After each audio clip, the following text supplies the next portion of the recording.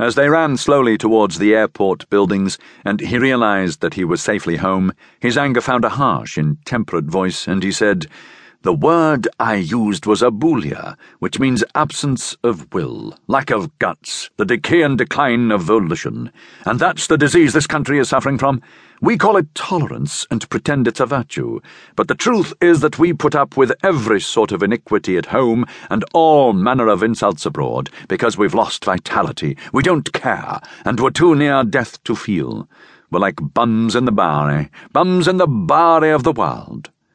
At this scurrilous aspersion on Great Britain, Mr. Thorgrimson's indignation was so profound, and his muscular strength so exceptional, that in his effort to release himself from his seatbelt, he tore it from its moorings, and, standing up, hit his head against the sloping luggage shelf above him.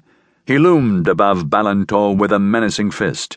"That is an intolerable and unforgivable libel," he shouted. "I admire Great Britain. I applaud your history. I revere your queen." A stewardess, with the gentleness of assured authority, said, "Will passengers please keep their seats until the aeroplane comes to a halt before the main airport buildings?" And Mr. Thorgrimson immediately obeyed. But when the tall ramp of the gangway was brought to an open hatch, and he and Ballantor emerged together into English rain, he spoke with the rumbling fury of a volcano stirring to life. "I give you a last chance," he said, "to withdraw that vicious, abominable, and lying statement." "Don't be a fool," said Ballantor, and descended a couple of steps. "Before you set foot on English soil, the soil of Magna Charta, you're going to apologize for a contemptible slander." "Go to hell," said Ballantor, and went a little farther down the steps. Mr. Thorgrimson put out a large hand to seize him by the collar, and Ballantor, half turning, struck it away. But he nearly lost his balance, and saved himself from falling only because Mr. Thorgrimson offered a clumsy, swinging blow, and Ballantor was able to grab his wrist.